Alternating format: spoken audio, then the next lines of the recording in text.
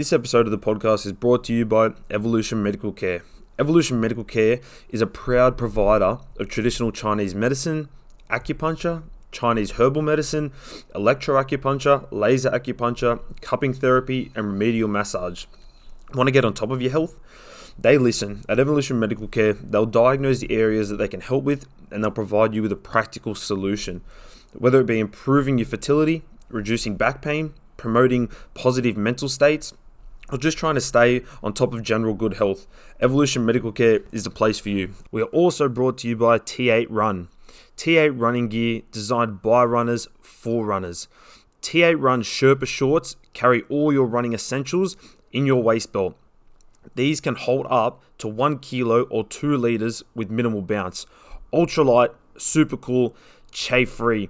Their commandos are 100% chafe free. They are running underwear made from premium Italian fabrics. T8 Run is offering Hong Kong $50 off all orders using a special code that I'll leave in the details of this episode of the podcast. Substituting normality.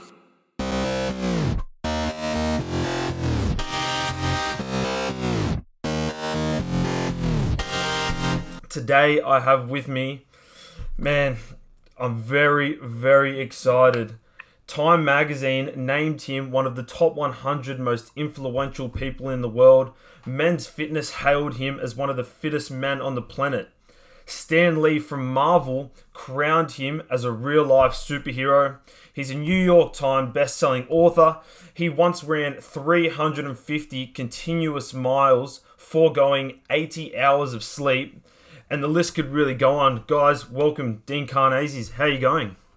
I don't feel worthy of that introduction, but thank you. Yeah. How's everything going over in America right now? Everything that's going on? It's a little crazy. You know, I'm in San Francisco, so just right across the Pacific from you, and it's craziness. It's, you know, we're in full lockdown. We've been in lockdown now for about 5 weeks, and thankfully I can still get out where I live. I can still get out and run. Yeah. But that's about the only thing that's keeping me sane. So you guys you're still allowed out on the trails and stuff like that, allowed to go and get groceries and all the standard stuff? Yeah, it's getting a little severe. Like, they are actually stopping people and seeing if you're not allowed to drive more than 5 miles away to access a trailhead. Wow. So, like, if you pull up at a trailhead to go, go for a run, they literally say, "Let me see your license and where you live," because they don't want people moving around too much. Yeah, of course. That's what's going on here. They're handing out fines and stuff like that. And I think it's $1,000 if you leave where you live your area. Yeah, I mean, fair enough. For you and me, this whole thing of isolation is kind of it's new territory because last time we met, we were in Queensland for a big race. Yeah. And I can't see that races are going to come back online anytime. So it's pretty much solo running for a while. That's it. Ultra Trail 100 got pushed back to October, but I still have my doubts whether that's going to be on or not yet. The world is a different place. I mean, it's going to be interesting to see what, when events start coming back online, how, if there are different protocols and things. I mean, you show up at an aid station on an ultra and you're just stuffing, food in your mouth. People are handing you stuff and you're not even really paying attention, but I think that might change, at least for a while. Yeah, 100%. So just a little bit of background. Me and Dean actually met when we were when he came over to Australia at the end of last year, and you went and did the Blackall 100, and we met when you came up. You were touring with North Face, and we met at Blue Mountains Running Co. up here at the shop. Tell us about your experience at Blackall, because from what we spoke about, it wasn't really pleasant one, was it? Oh, mate. It was beautiful. Are you kidding? It was glorious, every step of it. I was in a very bad place. I'd gotten really sick actually traveling from overseas. So I'd been on the road for, about 5 weeks prior to ending up on the shores of Australia. and on the flight over from actually I came from Greece. I picked up a bug or something, so I had a really bad stomach flu kind of thing. But there was no way I was what do? You fly you fly halfway around the world for a race, and you're not feeling well. You still got to do it, right? Yeah, 100%. I know a lot of people are saying, "Man, I don't know if I'd attempt running 100K when you're basically got it coming out both ends." But I launched into it, and it was tremendous. I mean, I suffered through it and met a lot of great people, and relived some of my past when I used to live in Australia, on the Sunshine Coast, and it was the whole thing was great. And then going back to the Blue Mountains, getting to meet you. I've been to the Blueies a few times, and it's always really special every time I'm there. Yeah, touching on that, you did live in Australia back in your college days, didn't you? It was actually my high school days. I was a teenager. Yep, I moved to the northern beaches of Sydney when I was 15. Wow, big move. Oh, it was amazing. It was life-changing. Yeah. Where did it all begin for you, Dean? Starting running at a late age. Did you start running big miles at a later age? Did you you were stuck in the corporate world, I guess, and there was something that you wanted to fulfill? Where did it all begin? Yeah, I used to love to run when I was younger. So when I was a kid, I used to run, and I ran competitively all the way up until my first year of high school. And then I quit running, basically. Right before I moved to Australia, I thought, running's really boring. Why you got better ways to waste your time than running. So I quit running altogether. And then on my 30th birthday, I was in a bar, in a nightclub in San Francisco, doing what most people do on their 30th birthday. I was drinking with my buddies, and at midnight I told them I was leaving, and they said, "Where are you going, mate? It's your 30th birthday. It's the night is young. Let's have another round of tequila." And I said, "No, instead of celebrating with another round of tequila, I'm going to run 30 miles to celebrate." And they looked at me and they said, "You're not a runner. You're drunk." And I said, "I am, but I'm still going to do it." So I literally walked out of a bar at midnight on my 30th birthday and ran 30 miles that night and decided I was going to become a runner again. And were you in jeans? That's a funny story. So I had jeans on, but thankfully I had these silk boxer undershorts on that were kind of comfortable. They were, it was almost like running underwear. So I peeled off my jeans and ran in my underwear. So no chafing, which is good. No, there was still lots of chafing. There was lots of chafing. Oh yeah, I mean, like I said, I hadn't run in 15 years, and things were rubbing that shouldn't be rubbing, and I was a mess at the end of for the first 10 miles it was great until I started sobering up, and then I thought, what the hell am I doing? This is crazy. What did you do for hydration on a run like that? For food, I actually stopped at a takeout Mexican food place, a place called Taco Bell. And I ordered 6 tacos and just carried them in a bag, like a feeding trough, and just kind of stumbled along eating these tacos. And how did you get home? You run back home? Yeah, so I ran to a city that was 30 miles down the coastline from San Francisco called Half Moon Bay. And I got there right about the time the sun was coming up. So it took me a good 7, 8 hours to cover the distance. And this was before cell phones, but remember those old pay phones? Yeah. You're probably too young to remember, but there was a pay phone outside of this convenience store. So I dialed my wife, and she was really concerned. She said, "Well, where are you? That's you've never not come home. That's the first time you've ever done something like this." And I said, "I'm fine. I need a ride home." And she said, "Well, where are you at? I'll come get you." And I said, "Well, I'm in Half Moon Bay." And she said, "What? How did you get there?" And I said, "I ran." And she said, "You don't sound very stable. Just hold tight, and I'll get down there as quickly as I can." And she came and fetched me up. Oh, that's hilarious. It's funny how everyone has a different story, and the beginnings are always different for everyone. Everyone experiences it in their own ways. Running's magic in that regard. Yeah, you're Yeah. right. Well, everyone has a story, everyone has a journey, and I think everyone's individual stories are all incredible, no matter how big or small, to be honest. I agree because running running is it's a funny affliction, right? Yeah, Some people hate to run and other people hate to run, but they still do it. And there's some story there. 100%. And have you found, just touching on what's going on right now, have you found there's a lot more people running from around your town than there is normally? Absolutely, it's been a at least I think at least here in San Francisco and in the U.S. I know, and I think globally, running has experienced a resurgence like never before. So a lot of people that hadn't run in years are starting to run. Yeah. It's kind of amazing. Like there's people on the streets everywhere running or walking. Yeah, that is the exact same over here. It's pretty crazy.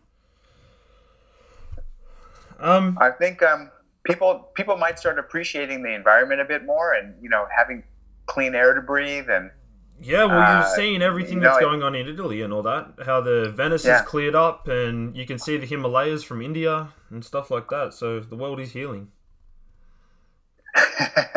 It's amazing what it took for us to wake up. Yeah, I know, 100%. Maybe it's a bit too late. Well, before we know it, everything's going to go back to normal anyway. I bet you. Whether we're here or not, right? Yeah, probably 100%. If we're not. Yeah. Dean, we all age. It's just how life goes. We all start to deteriorate, but you are aging like fine wine. You're still running like you're in your 20s, and you look good. What's your secret? Give me your secret. Oh, I wish I had one secret, but I'll tell you what, it's just it's your whole lifestyle, it's your whole package. Yeah. So I kind of view my life through the lens of an athlete, and everything I do is trying to be the best animal I can be. So it comes down to running. It comes down to cross training. I cross train like crazy. It comes down to diet and nutrition. Yeah. So making sure you've got a good diet. Both while you're in competition and outside, especially outside of competition. Yep. It comes down to sleep. Getting good quality sleep is really important.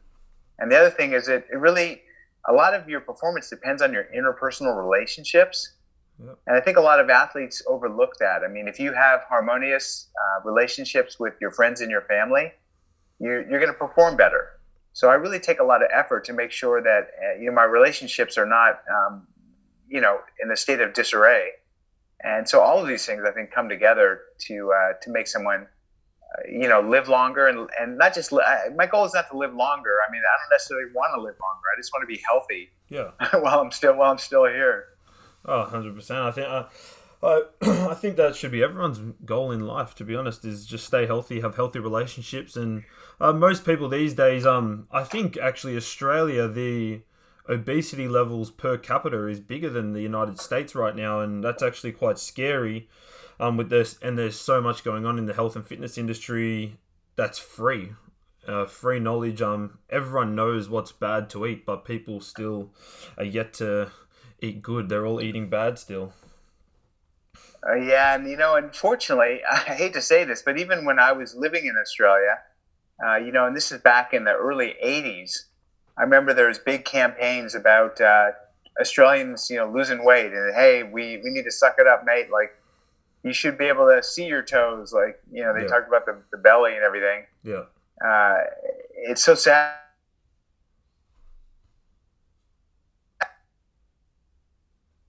Oh, you've broken up there, Dean. Sorry. Oh. Yeah, no, I was saying that Australia is such a great place for outdoor activity that I hope more people with this pandemic start to appreciate that and start exercising more regularly. Yeah, 100%. Well, I can tell that it's getting a lot more packed, and hopefully this changes everyone's outlook being in isolation. That will happen no matter what. It's just, I think, how you respond to it, right? I mean, yeah. I think that this quarantine, until we figure out a vaccine, it's going to be around for a while. So I think people are realizing, like, how do I deal with this new reality? Like, this is the way things are going to be. Yeah. And I think that's why you're seeing more people exercising and being outdoors. Yeah, 100%. I couldn't agree more. Um, from the outside looking in, as a young person who didn't really get to see Dean Karnazes coming up in the running scene and everything you've achieved, I've had to like do my own research, watch all these amazing videos, and it looks like all the fame and sponsorship just happens so fast. Like, do you feel that way, or did you know that? Yep, this is what I'm going to do. This is going to happen for me. No, it's been like drinking from a fire hose. I thought I was going to be a bored business guy my whole life. I had no idea what my life was going to become. And it's largely because I wrote a book. So I wanted to write a book just as a challenge I had for myself. Yep.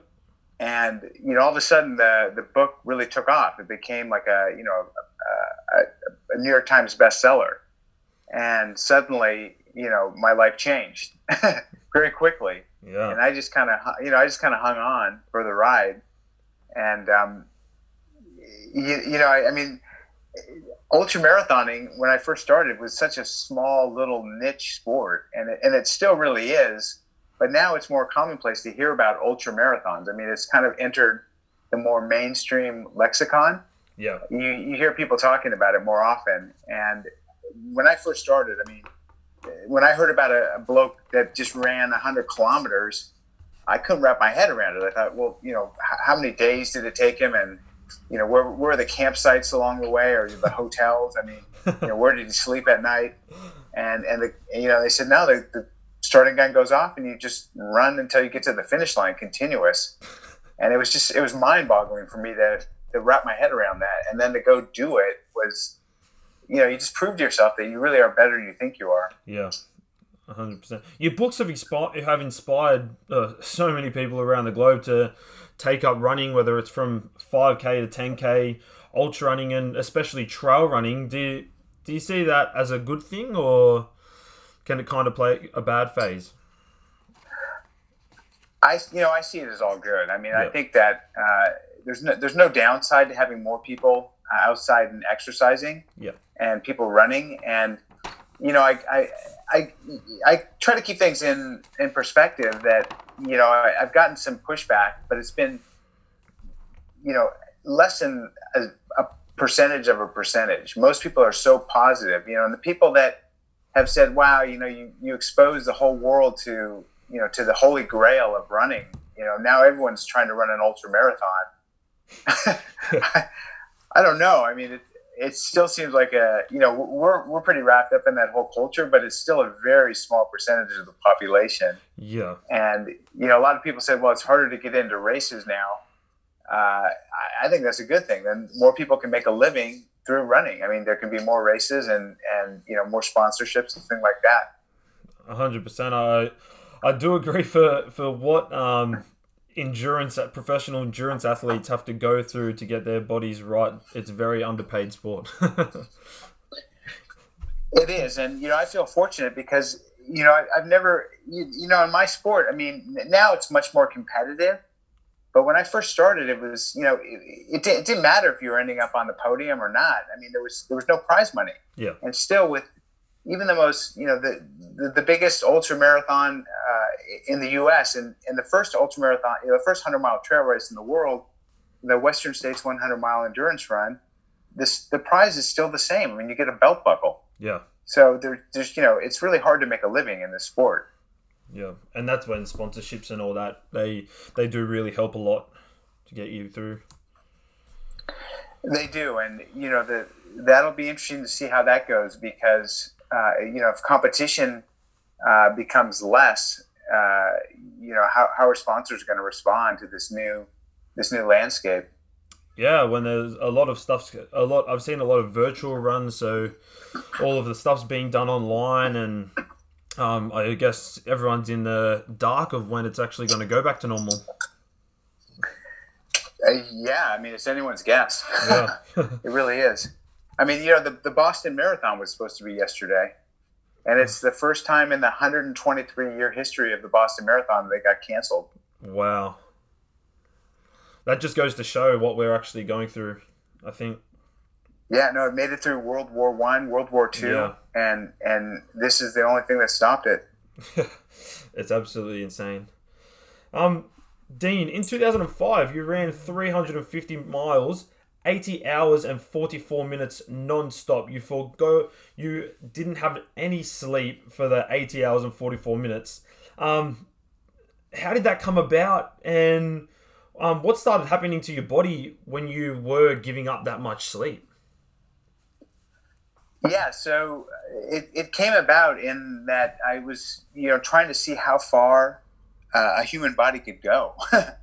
And so, we talked about my first running 100-kilometer, and then I ran 100 miles. Yep.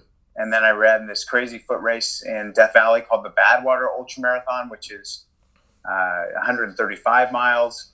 And then I ran a 12-person 200-mile relay race just as a solo team, so just my own team. So I ran 200 miles, and then I thought, okay, well, I wonder if I could run 10 marathons back to back, which is 262 miles. So I did that, and I thought, I wonder if I can go further than that. So I set my sights at 350 miles, and how did it go? It was crazy. I mean, I think that toward the end, I was falling asleep while I was running, so I was waking up in the middle of the road and thinking, why am I running in the middle of the road? And kind of moving back over to the shoulder of the road, and then it happened again. I'd wake up running down the middle of the road, and so I was sleep running, and yeah, it was sloppy, but it is what it is, and I'm happy to be alive afterward. Yeah. So did you have a crew? Do you have a crew for that, or you just went? No, I had a crew, and I had there's like news stations following me and stuff like that. So it was kind of crazy, the whole thing. People were falling asleep. Yeah, my crew was falling asleep or forgetting to bring me aid because they were asleep in a car somewhere. And how did you feel? How did the body feel after doing that much? Did you sleep for 2 or 3 days after? Well, I'll tell you, so when I got to the finish, it was like 8 or 9 at night, and I had been running, through 3 days, and it was pretty warm during the day, so I had so much internal body heat. I finished without a jersey on, so I was just running in my shorts, and I was answering some questions and stuff, and I looked around, and I noticed that everyone else was in jackets, like in puffy jackets, and it all of a sudden hit me, oh my God, it's cold out here. And then I went into hypothermia. So I went immediately into hypothermia, and they put me in a duffel, like a mummy bag, sleeping bag. Yeah. And the only thing that was exposed was my face. And I just remember opening my mouth saying, I'm hungry, I need food. And they were shoveling some food in my mouth. I thought it was either pudding or maybe peanut butter or something. And then the next thing I know, I woke up and it was the next morning. Wow. So I literally just passed out, and I had this kind of chalky, kind of, I don't know, kind of a foul taste in my mouth. And it ended up they were shoveling spoonfuls of hummus into my mouth. I was eating hummus, yeah. With no biscuits. Hummus. No biscuits to go with the hummus. No, it was pretty savage, yeah. Touching on Badwater, that ultramarathon is known as one of the toughest races on earth. You've been there, is it 10 times you've been there? More than that. Done Badwater 10 times, yep. Yeah. And well, I've attempted 11 times, but the first year didn't end up so well. No, we won't go into that one a little bit. We'll focus on the other 10. Does the experience change every time, and what was it like to win it? Yeah, so to set the stage, I mean, Badwater's the hottest place on Earth. So the highest recorded temperature ever was at Badwater Basin, which is in the middle of Death Valley. And 135 miles from there is the highest point in the contiguous U.S., which is Mount Whitney, yeah, which is like 14,600 feet above sea level. so almost twice as high as Cuzzy. Wow. And the idea is to run from the lowest point to the highest point across Death Valley. And it's otherworldly, how insane the conditions can be. I mean, the headwind is one thing that's just ferocious. And, the UV and the radiation bouncing off the road, it'll melt your shoes, actually, if you don't stay on the white line. Wow. So it's an incredible experience and an adventure. And I'd always really looked at it more as an adventure than anything else, just, taking in the experience.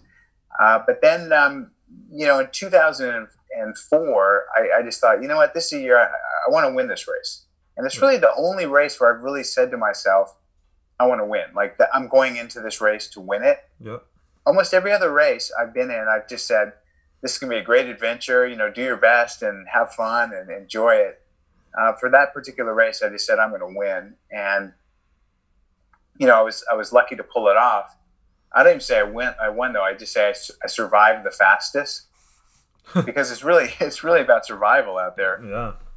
And then I kept going back because, when you take people out there, like if you were to crew for me out there, you would just have the most amazing experience.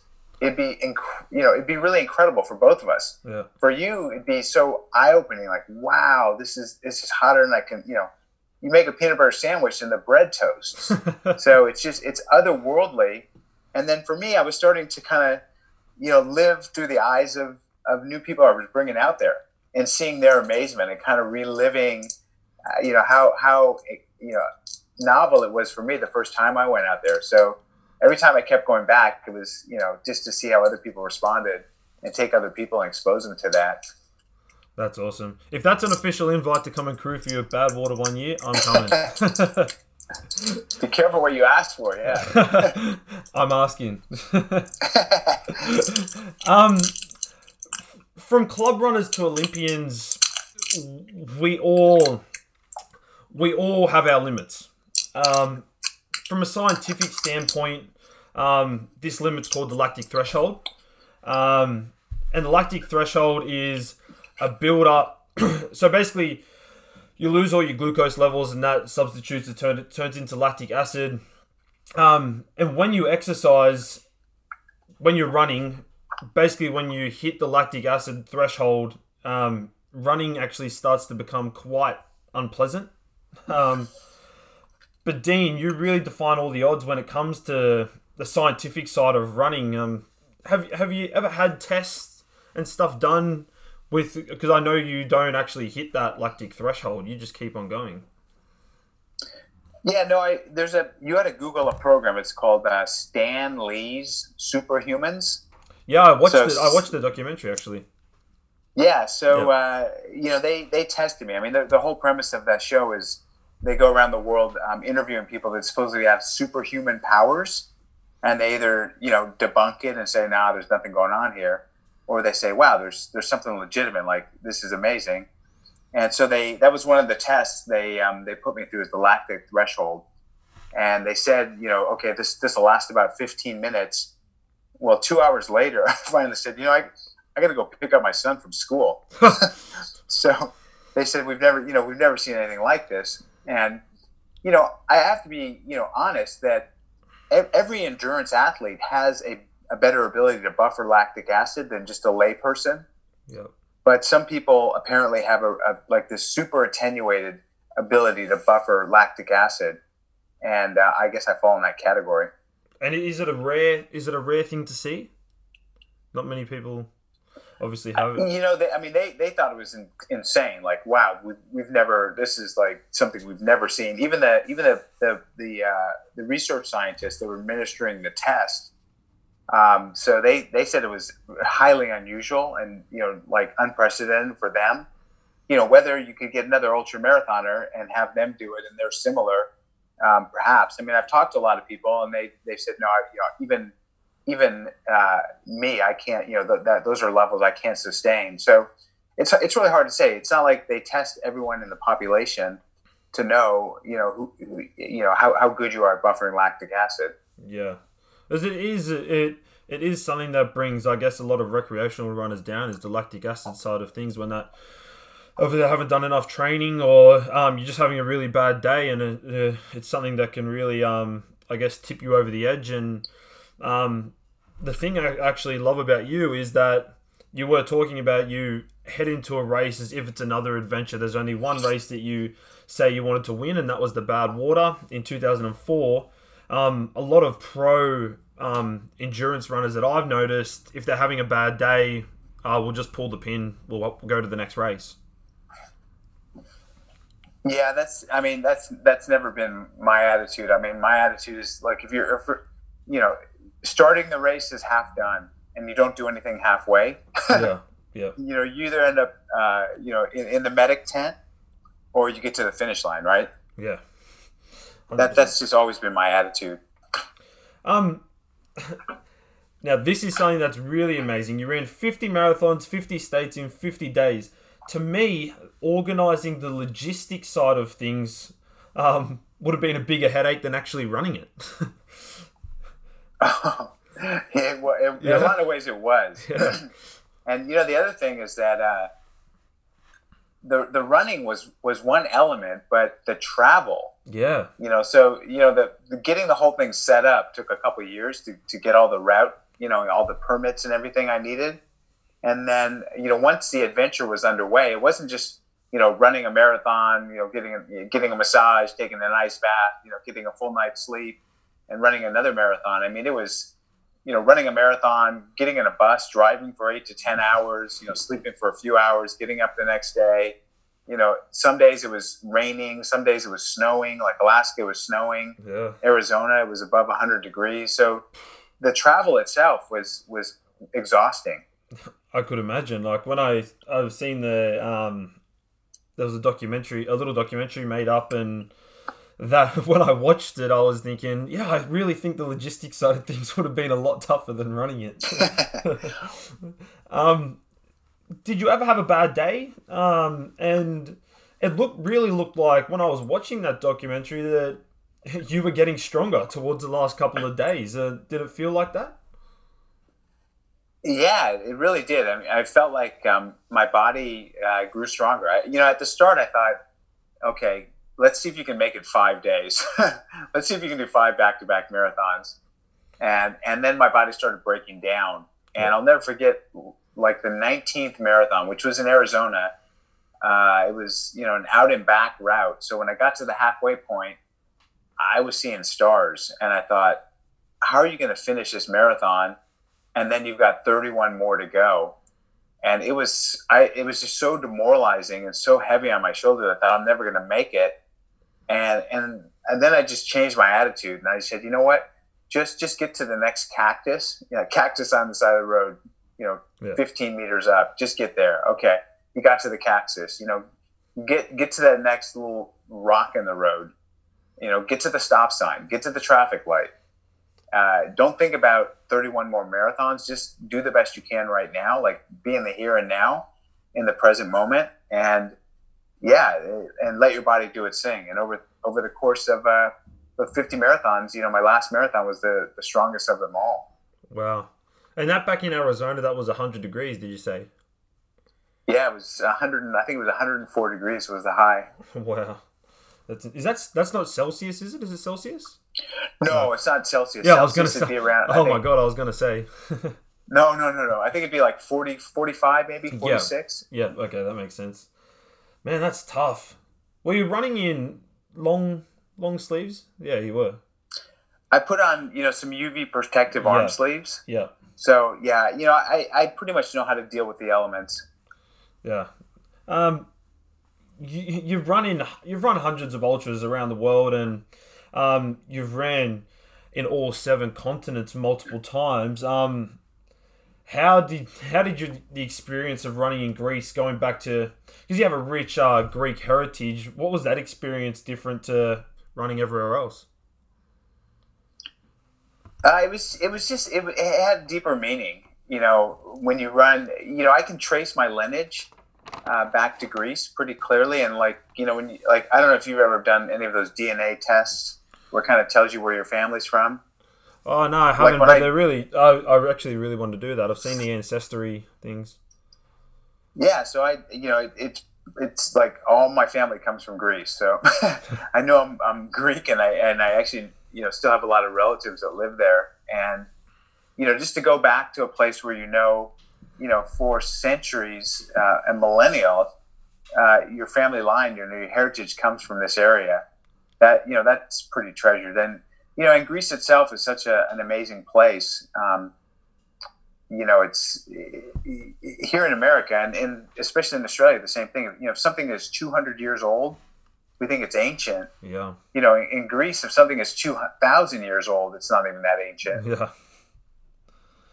Can you tell us a bit more about the race to Sparta, from Athens to Sparta? Yeah, so my last book is called The Road to Sparta, and it's about the genesis of the marathon. And people say, well, how is Sparta involved in the marathon? Well, what happened in 490 BC is that the Persians invaded Greece, and they landed on the Greek shoreline at a place called Bay of Marathon. Wow. And the Greeks saw the Persians and said, they're going to slaughter us. We're so outnumbered, we need to get reinforcements. So they sent a herald, a foot messenger called Phidippides, to run from Athens to a place called Sparta. Now, I don't know, have you ever seen the movie 300? Yes, I have. So who's the most badass fighting force in ancient Greece? Oh, I forget his name. The Spartans, yeah. King Leonidas. Yes. So anyway, so it's so this guy ran from Athens to Sparta, which is 153 miles. So about 250 kilometers. Wow. To recruit the Spartans to come help the Athenians battle the Persians. And so he gets to Sparta, and the Spartans say, "Okay, we will come and we'll help you. We'll reinforce with you guys, so we can somehow try to beat the Persians. But we can't leave for 6 days because the moon is not full, and our religion forbids us from leaving for battle until there's a full moon." So now this ultramarathoner, this Phidippides, says, "Oh gosh, I got to go and tell my Athenian brethren that the Spartans are coming. They're just not going to be for another 6 days." So he turned around the next day and he ran back to Athens. So another 250 kilometers. Wow. And that's before he even ran the final marathon. So I just wanted to research that story, and I wanted to tell that story as authentically as possible. So I traveled to Greece on a number of occasions and did a lot of research to kind of recreate what happened back in 490 BC. And, I'm talking about this between two guys, are ultramarathoners or two experienced runners, knowing that's a long way to run, especially in such a short period. But think, he didn't have Hokas, he didn't have he didn't have an iPhone to whip out and look at and consult his GPS. He didn't have a crew. There were no aid stations along the way. I mean, this guy ran probably barefoot, and if not, in leather sandals. Yeah. And he carried his own food. He foraged along the way. He drank from streams. I mean, it's really remarkable what an athlete did 2,500 years ago. 100%. And when you recreated that run, were you eating the exact same that they were eating back in the day? I did. I ate, figs were a staple. Olives. I ate cured meat, so like a beef jerky, like a jerky meat. So I ate jerky. They used this stuff called pastilli, which is like an energy paste. So it's ground up sesame seeds and honey. So I used that, as well as I just drank water. I didn't drink any sort of electrolyte replenishment, and that's how I got through it. Wow, that seems delicious, that honey and the seeds. It was, but it started tasting overly sweet. Oh, I mean, what I didn't calculate is just, I trained with eating, this pastilli, this honey and ground up sesame seeds, and it was great for a 6 or 7 hour run. But, for a 30-hour run, it started getting a little bit too much. Yeah, I could imagine. Having run to the South Pole, did you find your training was a bit different to training like somewhere in the desert? Yeah, very much so. I mean, there's only so much you can do to prepare you for the cold. Yep. So your kit, what you wear, makes a big difference. But the other thing is that I live in San Francisco, and we don't have a lot of deep snow to go running in. Yep. So I would go out to the coastline and run in the soft sand. I'd run in the sand dunes, and that kind of helped condition my legs for what I'd encounter on Antarctica. And were you doing hours on the sand, or What was that? What was the word? were you doing hours, like extended hours of training on the sand, or just little interval training sessions, or? Oh no, I do like 2 hour runs on the soft sand. Oh, okay, yep. Yeah, no, I was doing hours. What is, obviously not right now, your training might be a bit different, but what does a standard day look like for you, training wise? When I've got a hardcore training block, I usually get up early, so maybe 3:30 in the morning, and I like to try to run a marathon before breakfast. Wow. And I typically run on a trail. So near my house, we have some really terrific trails, and that'll probably have 2.5 to 3,000 meters of vertical. Oh, wow. So some climbing as well, and then I'll come home, and I'll get to work, kind of thing. I've got a home office, so I do all my work standing up. So I never sit down. Like even right now, I'm standing up as we're talking. I'm not sitting. Oh, wow. So I do all my emails, all my correspondences, all my writing while I'm standing up. I also do this HIIT training, so high intensity interval training, throughout the course of the day with pull-ups and push-ups, sit-ups, chair dips, and this thing called burpees, which you probably know what burpees are. Everyone loves burpees. Yeah, everyone loves burpees. Yeah, I mean, you learn to love that which you hate. But I do burpees, a lot of those, and then typically in the afternoon or early evening, I'll go for a shorter, maybe a tempo run. Maybe a 10-miler or something. Oh, nice. And I like to double it up when I'm really training. Yeah. Do you ever do those speed work sessions that are really high intensity? Is that or you're not really too worried about speed at the stage you're at in life? Yeah, I wish I was. I wish I wasn't worried about speed, but the reality is, just to maintain the same speed I had that came naturally as a younger bloke, I got to work harder now. So that does mean speed training. So I do a lot of speed training. Yep. I also do, but not on a track. Like I really don't like going to a track. Yeah. I like doing hill repeats. So doing a lot of hill repeats for speed training as well. Oh yeah, I love hill repeats here up in the mountains. We're full of hills. Yeah, no, I know where you live. It's one of my favorite places to run anywhere. Yeah, it's pretty awesome. Did you like your experience at UTA? I guess it was North Face 100 when you came over here and did it. Yeah, no, it was brilliant. I loved everything about it. It was one of those things again where I flew over kind of the day before the race and just got thrown into it. I was planning on it, but it was my schedule just got so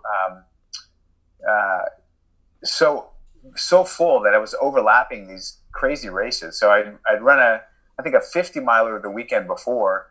So when I showed up, I wasn't in my best form, but the race itself was spectacular. I really enjoyed it. I enjoyed everything about it, and that was the the inaugural year. So just getting to launch that was great. Did you ever travel to the Blue Mountains while you were a teenager living in North Sydney? I did a couple times. Yeah, go for a couple hikes and stuff like that. It was more, I wasn't a runner back when I was in Sydney. I was really a surfer. Oh. So I was traveling up and down the coastline more than going inland. But I did make it to the Blue Mountains. Do you think that you have to be a certain type of person to be putting yourself through, I guess, these pain and agony and long runs that you receive from an ultra? I think there's a certain mindset. Yeah, absolutely. I think there's an ultra mindset, and I think it has more to do with your mindset than your body. I mean, certainly you have to be in good shape, but when you go to an ultra marathon, you look at some of the people and you think that, that person doesn't look extremely, not that fit. I mean, they don't look hella fit, Yeah. but they're really mentally tough. Yeah. And, in an ultra marathon, you don't have to go fast. You just got to go. And these people just go. They do not stop. And the thing, the thing I love about ultra running is that, I guess, I'm not a top finisher like yourself, but you are finishing, and then still 8 to 10 hours later, there's still people coming through, and and people are still standing at the finish line cheering people on. And I think it's like imagine being out there for an extra 10 to 12 hours. It's tough. Yeah, I mean, there's something magical though about watching the people, on both ends. I mean, I'll reflect back on the Western States 100-mile endurance run. There's a crowd that gathers to watch the first place finisher, but the crowd that gathers to watch the last place finisher is 5 times as large. Yeah. So a lot more people are there to watch the guy who's DFL or the guy or girl who's DFL. Yeah. I just love the sense of community that I guess that kind of brings when everyone's still standing there 15 hours later and watching all those people come through. It's awesome to see. And I guess that just shows the community in running is a lot different. To everyone wants to see everyone finish. No one wants to see you lose and suffer. Because everyone, I guess, is in the same boat. Everyone's in suffering. I think that, even if you're competitive, when you're racing against someone, after 50 or 60 or 70 or 80 kilometers, it's hard not to form a bond. I mean, Yeah. Even if you're racing against someone, there's this human connection of shared suffering that unites people.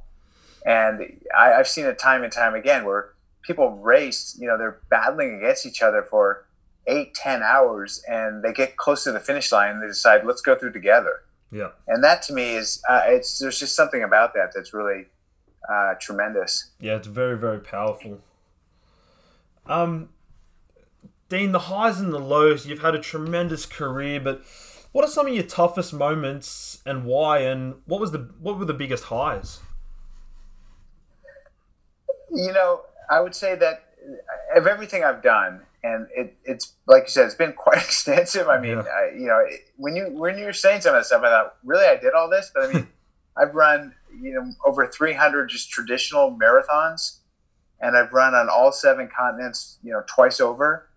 But the race that still is most special to me is I ran a 10K one time with my daughter Alexandria on her 10th birthday, and to a father, nothing will ever top that one. Yeah, that is an awesome experience. I'm a new father myself, a new young father, and I can't wait for those moments with my son. And when he starts walking, he's just started crawling, so I guess it's the first step into ultra running. That's an important skill to have as an ultramarathoner, is crawling. Yeah, learn how to crawl. It can come to that, yeah. And what was the toughest moment you've ever had where you've really had to dig deep and go, holy shit, am I going to make it? I think I can certainly reflect on the 50 marathons in 50 states just because it was so long. Yep. But I also did a 250 kilometer stage race in a place called Atacama. And Atacama is the driest place on earth. So it's a desert in South America. And it was 6 days, and it was self-supported. Is it in so Peru? You had to carry. It's called the Four Deserts Challenge. It's one of the 4 deserts. Yep. And it was incredibly difficult because, during the day it was getting over, it was getting up to maybe 40, 45 degrees. But then at night it was getting below 0. And this is Celsius. Wow. So it's freezing at night, and you're sleeping in a tent, on the ground. And then, you're eating basically freeze-dried food. I mean, you're eating, dehydrated meals the whole time. So your nutrition is not on, and you only get 3 liters of water a day. So you've got to ration your water. Wow. You're not showering, and it's dusty. So it was just a whole lot of different challenges with that one. 3 liters of water in 45-degree heat. I reckon I'd go through it in the first hour. You learn to become a camel. Yeah, that's absolutely crazy. Was that a fully self-supported race? Yes. Yep. Wow, that is insane. Well, they set up you got a tent, so they provided a tent. Oh, okay. So you didn't have to carry that. Sleeping quarters. No, you didn't have to carry your tent, but anything else, your sleeping bag, if you want a sleeping pad, any of that stuff you had to carry. Yeah. Okay, that makes sense. Still, that's pretty intense. Dean, we got a little fun part of the segment. We're closing to the end. The Tell Me More segment, it's just a little bit of a fun thing where, we can get to know a little bit more about you. What's your favorite word?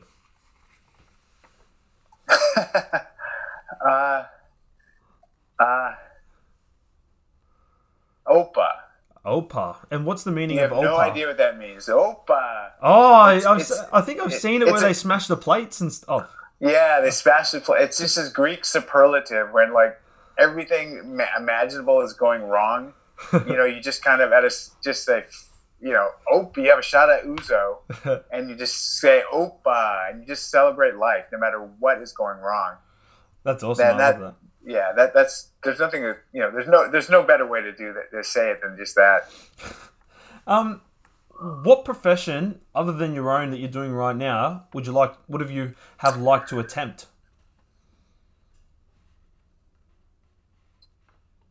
Tough one. Well, I'm not very good at things. I'm sure you are. You could be a builder or something. Maybe I'd like to be like a singer, because my voice is so bad. It is so horrible that I just can't imagine I could be a singer. Can you give us a little song right now? Nice. I need a couple of Fosters before I did that. Yeah. Yeah, we'll give you a couple tequila shots. If heaven did really exist, what would you think God would say when you hit the gates? He'd say, "Good on you, mate." Good on you, mate. Good on you, mate. That's a good Aussie accent. Oh, mate, I can turn it on. Yeah. My Stryan. I love it. Room, desk, or car? What are you cleaning first? I don't clean. And I know you don't have a car. I don't have a car, yeah. So in my desk, if you saw my desk right now, you'd say, "Oh, you really don't clean, Carno. It's a mess." So I don't know. All personal hygiene and cleaning has kind of gone out the window since this lockdown. I guess you got other priorities. A busy life. Mate, Dean, I've had so much fun talking to you, and I really appreciate you coming on and giving us a bit more of an insight of what makes you drive, and some of the experiences that you have had and lived through is something that a lot of us will never get to experience. So I really appreciate you opening up and talking about the highs and the lows and everything like that. And mate, where can people find you if they are listening right now and they want to follow your journey? I think the last time we spoke, you have something. You had something pretty special planned where you wanted to run a marathon in every country. Is that right? I think "had" is the operative word with that one. Yeah, I don't think I'm going to be running a marathon in every country of the world anytime soon. Yeah. With the way things are. So it's amazing. I mean, this was just last October. I was telling you this, and now there's just no possibility. So, and is that still on the cards for the coming years? Not for the coming year. I mean, for the coming lifetime, it is. Yeah. And let's just hope that in my lifetime, I'm able to get into every country of the world, because I think it's going to be several years before this whole matter gets sorted out. Yeah. With the pandemic and COVID-19. But if people want to learn more about me, they can just Google my name. Just type in Dean Karnazes with the K. Just type in Dean K, and I come up. Yeah, and I highly recommend the Ultra Marathon, man. That is one of my favorite books of all time. Yeah, thank you. And if you enjoy that, I encourage you to try it. You might have already read it, but The Road to Sparta as well is a next. It's a story that is much different than Ultra Marathon Man. Yeah, I think I'm going to jump on that. Is it an audio book? at all? It's in audio. Someone, it's funny. I got a message from someone saying that they can't get the audio version in Australia of any of my books. Wow. But I'm not sure if that's true, because I thought audio was like, it's just one like you can download it anywhere. Like I didn't think there was any sort of, I know that like if you want to order a physical copy, you got to order it from like Amazon Australia. Yeah. Yeah, because bookseller in Australia. Yeah, I've been listening to audiobooks now because just finding it a bit harder to get time to read. But yeah, I'm definitely going to look that up and see if I can get it. But if not, I'll let you know, because it's a... Yeah, let me know, because there's an entire chapter about Australia in the Road to Sparta. Oh, how good's that? I think you'll find it fascinating. Yeah, I mean, I don't want to tell you all about it, but I ended up meeting a lot of long lost family when I moved to Australia as an exchange student. Yeah, these people found me and they said, well, we're late, like we're first cousins, because they had moved. As you know, there's a lot of Greeks in Australia. Yeah, there is. So they had moved from the same village in Greece to Australia, and my family, my dad moved to America, and they, his sister and him lost touch because it was, back at the turn of the century. Yeah. And there was no mail service or anything, and ends up that I reunited the family. I ended up in Australia. Wow, that's insane. That is awesome. I also share, because I mean, since a lot of your listeners will be Aussies. Yeah. That. I mean, I love Australia. I've been, I lived there for a year. I've been probably 10 times since then. And what I love about Australia is the place itself is incredible, but the people, I mean, the Australian people, unless you travel the world, you don't realize what the Aussie spirit's all about. I mean, there's something very unique about Australians. And I try to say this to Australians that have spent their whole life living in Australia. And I don't think they quite understand, but there's just a magical presence to Australia and the people. Well, Dean, we thank you so much for saying that. Honestly, it warms my heart to hear that. You're too young, but I don't remember. Remember up there, Kazali? No, I don't. Anyone over 40 listening to this is going to be laughing at you. But there was a famous Aussie rules football player called Kazali. Yeah. And it was up there, Kazali, in there and fight. Out there and at 'em, show 'em your might. You don't even know that song, do you? No, I don't. I'm too young. Well, at least you just showed off your singing voice. Aussie. Oi, oi, oi, oi. Yeah, I know that. I'm not too young for that. Every Australian knows that. What about Skippy the bush kangaroo? No. You don't know Skippy the bush kangaroo? No, give me that one. Come on, give me that one. I used to watch that show when I was in Australia. It was my favorite show. So Skippy, Skippy, Skippy, the bush kangaroo. No. Skippy, Skippy, Skippy, your friend through and through. Oh, you've never heard that song? Oh, no, I've just written it down. I'm gonna go back and watch it and gonna go. That was Dean was talking about. Skippy the bush kangaroo. Yeah, it's fantastic. The bush kangaroo. Dean, thank you so much. If I ever come over to the States for a race, I'm gonna ask you to crew for me. You got a deal. I'm looking at Tahoe. You got a deal. You got the Tahoe 200. You got a deal. Awesome. Let's hope that that happens next year. Yeah, 100%. And if all this, it's gonna be soon because once all this is over, it's on the cards, 100%. It's gonna be my first international race. You got me as a crew. Yeah, how good's that, Dean? Thank you so much. We appreciate your time, and man, it's been really good insight talking to you, and digging deep into what really makes you drive. So we thank you so much. You're quite welcome, and good luck to you. Good luck to all the listeners. Let's stay strong and let's run together someday. Yeah, that's it. Let's do it, man. Thank you so much. Thank you. Cheers. Substituting normality.